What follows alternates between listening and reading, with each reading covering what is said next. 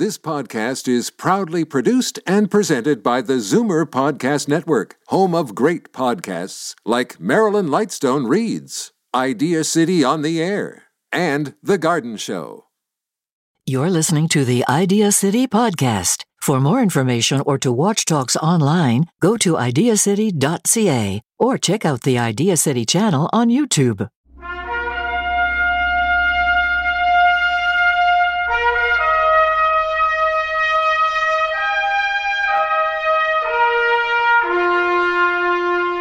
Hello, and welcome to Idea City on the Air, the radio show. By the end of the next half hour, you'll be inspired and enlightened by the world's biggest ideas, innovations, and breakthroughs as you hear about them in talks from the planet's smartest people. Moses Neimer's 3-day annual Idea City conference in Toronto has been called Canada's premier meeting of the minds, and we're glad to have your mind with us.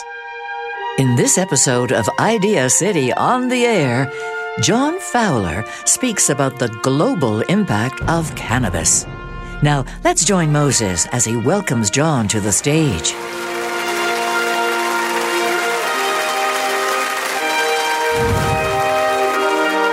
So here we have John Fowler, the unenviable task of speaking after these titans of the industry, but John himself is a titan of the industry and has been in the industry probably longer than some of these guys. It's about 15 years now. 15 years. That's a lot of wisdom and experience the audience wants to hear. Thank you very much. Before you go, I think when you were talking about the transition of markets, I saw something a few weeks ago that was very powerful. I was actually introduced to Idea City by a friend of mine named Tracy, an activist who recently passed away. Right, yes. Yeah, Daria's wearing a T-shirt that Tracy used to hand out. Yeah. I was at Tracy's memorial, and her grower showed up. So Canada's program before commercial cannabis had individuals who grew for patients, and patients like Tracy who couldn't afford their medicine. They effectively ran a drug subsidy program selling the excess. And some of the people on the stage today and many people in my industry criminalize these people.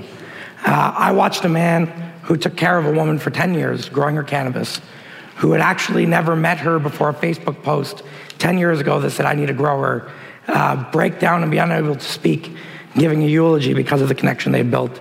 And it's something I didn't plan to share today, but I've been trying to tell everybody about it because it's important to realize while there's a lot of bad actors in that side of the world, there's also a lot of bad actors in legal companies, but there's a lot of fantastic people looking for their way forward and looking for an opportunity. It's good of you to mention. I'm thinking also of Michelle Rainey, who used to speak on this stage.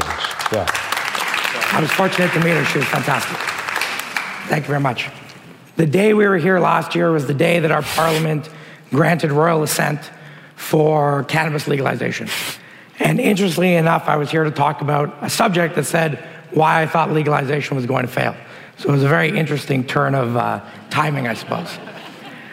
But for me, what was important is I had an abundance of confidence, really for the last few years, that we would do the act of passing the legislation, that we would get it through Parliament, that we would open stores, that we would do all these things. But I came to speak about what success meant.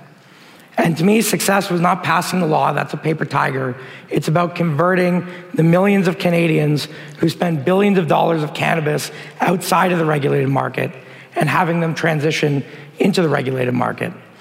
And unfortunately, 8 months later, I'm quite concerned I might have been right, because we still have only about 20% of Canadian consumers who are spending their dollars on the legal market rather than everywhere else. But today, that's not what I wanted to come here and speak about.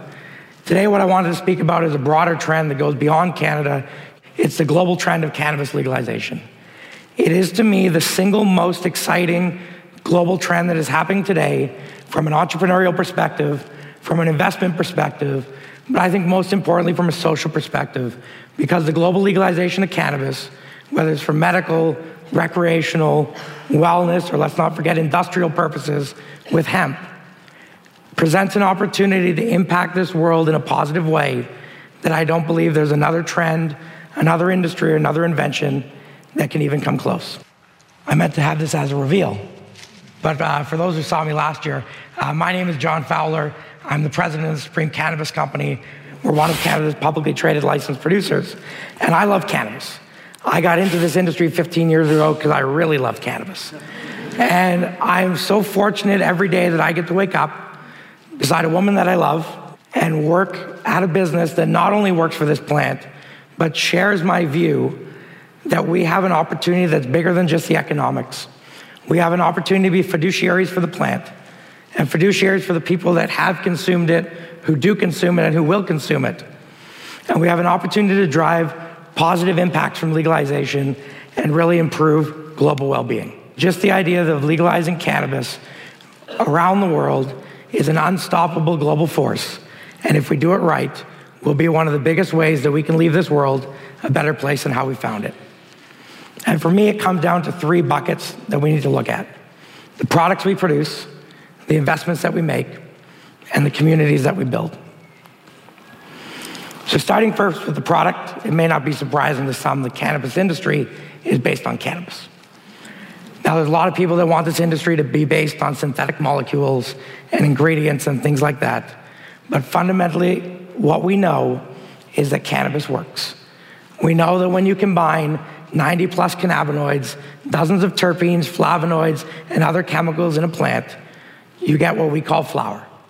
You get a product that we recently found out humans have been using for 2,000 years for medical, spiritual, and wellness purposes, and I'm sure a little bit of fun along the way.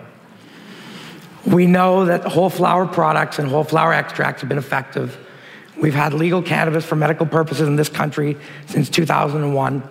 We've had a similar timeline in places like Israel, in places like California, Oregon, and Colorado. We know that these things work. We know that when you make simple extractions from these, extracting all those cannabinoids in their national ratios, that you get efficacy, you get enjoyment, and you get a safe product. So at Supreme, our goal when we set out was how to cultivate the best of cannabis in a country where we have some of the world's greatest cultivators at scale. And that was the business problem we wanted to solve, because quality and scale don't always go hand to hand, and often you have to sacrifice one to have the other. And I'm very proud of what the team has accomplished in terms of our ability to build one of Canada's favorite brands for high-end cannabis, but also what it means as new products come to market, as we take that beautiful cannabis flower and make products that some of the others in the market won't be able to make. When we talk about cannabis products or 2.0, they've all heard in the news. We're very excited for the dosage forms. We're excited for vaporizers. We're excited for concentrates and different ways to ingest. But we're excited for products that come from the plant and come from whole flower and bring that benefit forward to the consumer. We're less excited about the molecule products, the commoditized products, and the engineered products that you'll also see this winter that have been created in laboratories to drive better revenue, that have been untested on their patients and their consumers, and that the real cost of those products we're yet to discover. But products alone don't make an industry. The other part of the cannabis industry that's immensely exciting is our ability to make good investments, purpose-driven investments to make impact. So at Supreme, our flagship facility is 7 acres. It's located in Kincardine, north to Barrie, hanging right to Lake Huron. If you haven't been, it's fantastic. It's the sunset capital of the world, and apparently the freshwater surfing capital of the world, which I didn't know was a thing until you see everybody show up in October, put on their dry suits, and go out on the lake. This facility here used to be a tomato facility employing 100 people in the 90s to grow tomatoes and make tomato products. Unfortunately, that business closed and those jobs were lost. When we purchased the abandoned greenhouse in 2014, we've subsequently invested over $100 million into this community. We have a facility that employs 600 employees on a full-time basis with good pay and benefits. And at our peak, when we were in construction, we had close to 1,000 individuals on site every day, living, working, spending, sleeping, and shopping in Kincardine. That is a huge impact for a community of roughly 20,000 people. It's an impact that's been so big that communities around Canada and even around the world have reached out to our company, asking us to bring a little bit of that development dollars to where they're from. So as someone who spent 15 years in the cannabis space, when the government talks to you about cannabis growing, it's usually a no. It's very strange to pick up your phone and have a government regulator from a local community, from a province, or from a national government say, hey, we'd really like if you could grow weed where we live. It's fantastic. Coming up after the break. We've also had the opportunity to make impactful investments overseas. One of the ones we're most proud of is our investment in a company called Medigrow. Medigrow is located in the Kingdom of Lesotho. It's a small landlocked kingdom inside the borders of South Africa.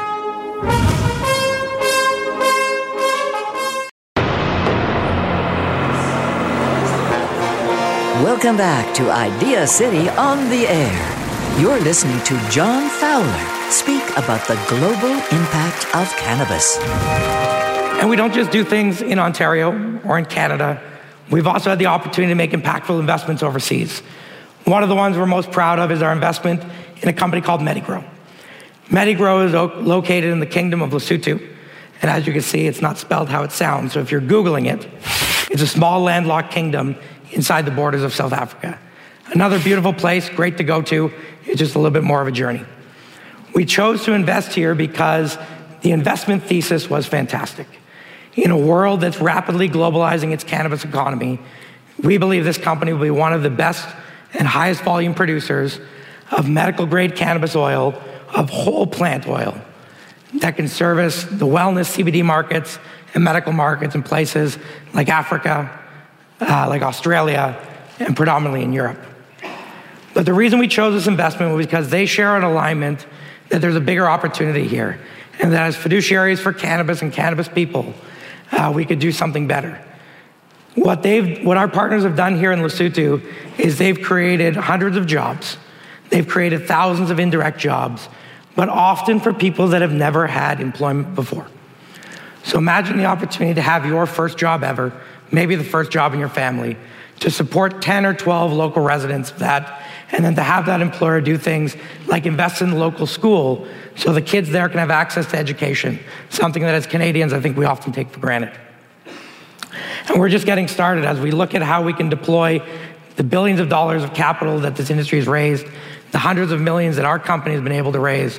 We look for these impacts. We look for the synergies between strong financial performance and positive, purpose-driven investment. And there's a laundry list of companies around the world that demonstrate this is a powerful way to be successful. Something that's really interesting, though, is when these two things come together.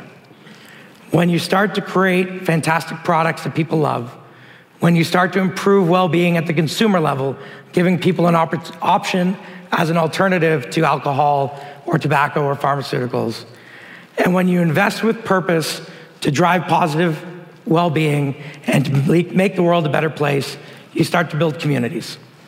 And this is something that has been one of the most rewarding parts of working in cannabis. So there on the screen is part of our community, of our team in Kincardine. Interestingly enough, this was a year ago, and that's less than half of the people that currently work there. The community we built there is 600 employees who come to work every day to work hard and focus on a goal of producing this country's best cannabis flower. We have a workforce that's predominantly under 25 years old. We have a workforce that is majority female, and we have a leadership team that's incredibly diverse in professional background, gender, age, and origin. That's something that we're proud of. It's just the beginning, but it's a good start. What we're very proud of is we have managers that have never been managers before, young people who come to us for training, who learn how to manage other people, and we watch them transform, not just as employees, but as people. We watch them grow up. We watch them dress different. We watch them speak differently. We watch what that idea of purpose and fulfillment that comes not just from having a job, but having a hard job, and having a job that you feel fulfilled at when you go home at the end of the day. And it transfers into your social life. It transfers into your local community, whether it's your family or your friends or whoever that is. And that's something that we're very proud of. That's a community that we're building with 7 acres in Kincardine. With Medigrow in Lesotho, we're building a community where employment and investment is allowing opportunity that used to not be there in that part of the world. It's allowing better education. It's allowing better access to facilities and water and things like that. Again, things we take for granted, but that we're able to help provide while creating a business that we expect to be a global leader. Within our shareholder base, and we have about 70,000 of them, we've been able to create opportunities. Some of the most rewarding phone calls we get are people who call me often for one or two reasons. One of the reasons is they like to tell me what their investment in Supreme or in cannabis has been able to do for them. Whether that's new opportunities at home, sending the kids to college, paying down debts.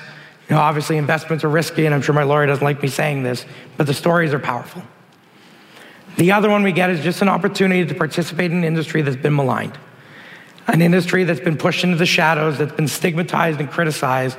And what's amazing to me is the number of cannabis consumers and cannabis activists that find their way to participate through investment. I'm a big believer in amnesty, I'm a big believer in expungement, but I believe while we wait for those governments to do their thing, it's very important that we act as businesses today and provide opportunity for those who have criminal records with cannabis.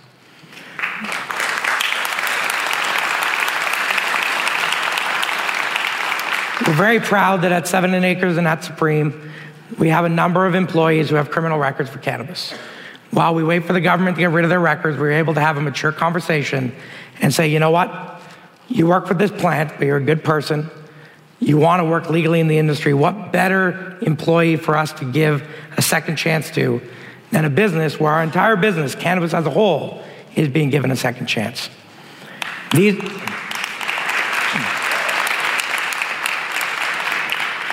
These are some of the ways that we try to pair economic success, financial performance, shareholder returns, all the things we have to think about being a publicly traded company with the size and scope that we have, with making sure that we make the world a better place through cannabis legalization and making sure we maximize the positive benefit that can come from legalization.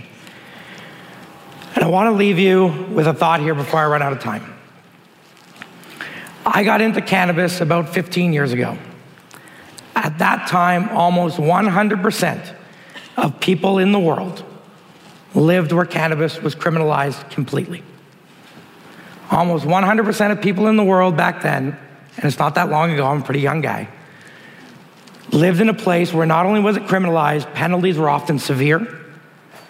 Penalties were often life sentences, things of that nature, and even in a number of companies, penalties could include death.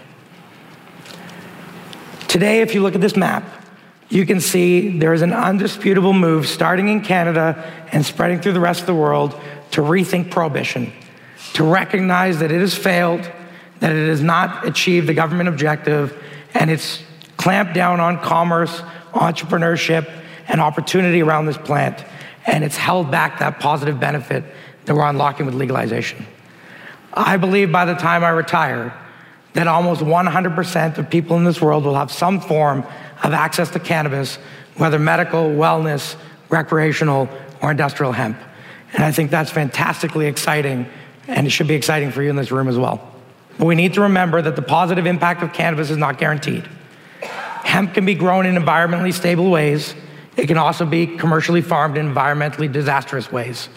Hemp plastics can be biodegradable, but they don't have to be. Cannabis flower products can be healthy, safe, and effective as social substances or as medications. They can also be pharmaceuticalized, created in new formulations in the lab where the health and safety risks are untested. And sadly, we've seen through some of these synthetic products negative health effects that we don't see with whole flower products. When we look at the evolution of our industry, the capital market, the financial, the economic opportunity is robust. But I think the bigger opportunity is to use that as a platform for positive social change, for maximizing the positive benefit of cannabis, and for making sure that when we leave this place, we leave it better than we found it. So I have an ask for everybody here today. I hope that I've given you something that makes you want to look a little bit deeper into cannabis, whether it's Supreme or anybody else. I hope that you choose products that are whole plant, that provide that benefit of cannabis to you or to consumers around you. And I hope that you choose to support companies that are in it, not just for the economic opportunity, but also for this opportunity to turn global legalization into one of the most powerful and transformative forces for global change of our lifetimes. Because you know what? We can do better, and at least at our company, we will do better. And if you guys push us hard enough, we'll have to do better. Thank you.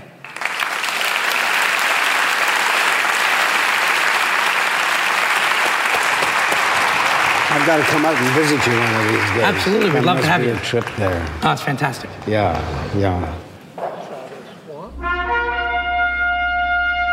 Thanks for listening to Idea City on the Air.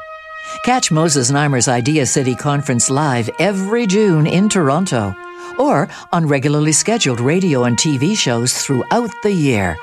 And find hundreds of talks online every day at ideacity.ca.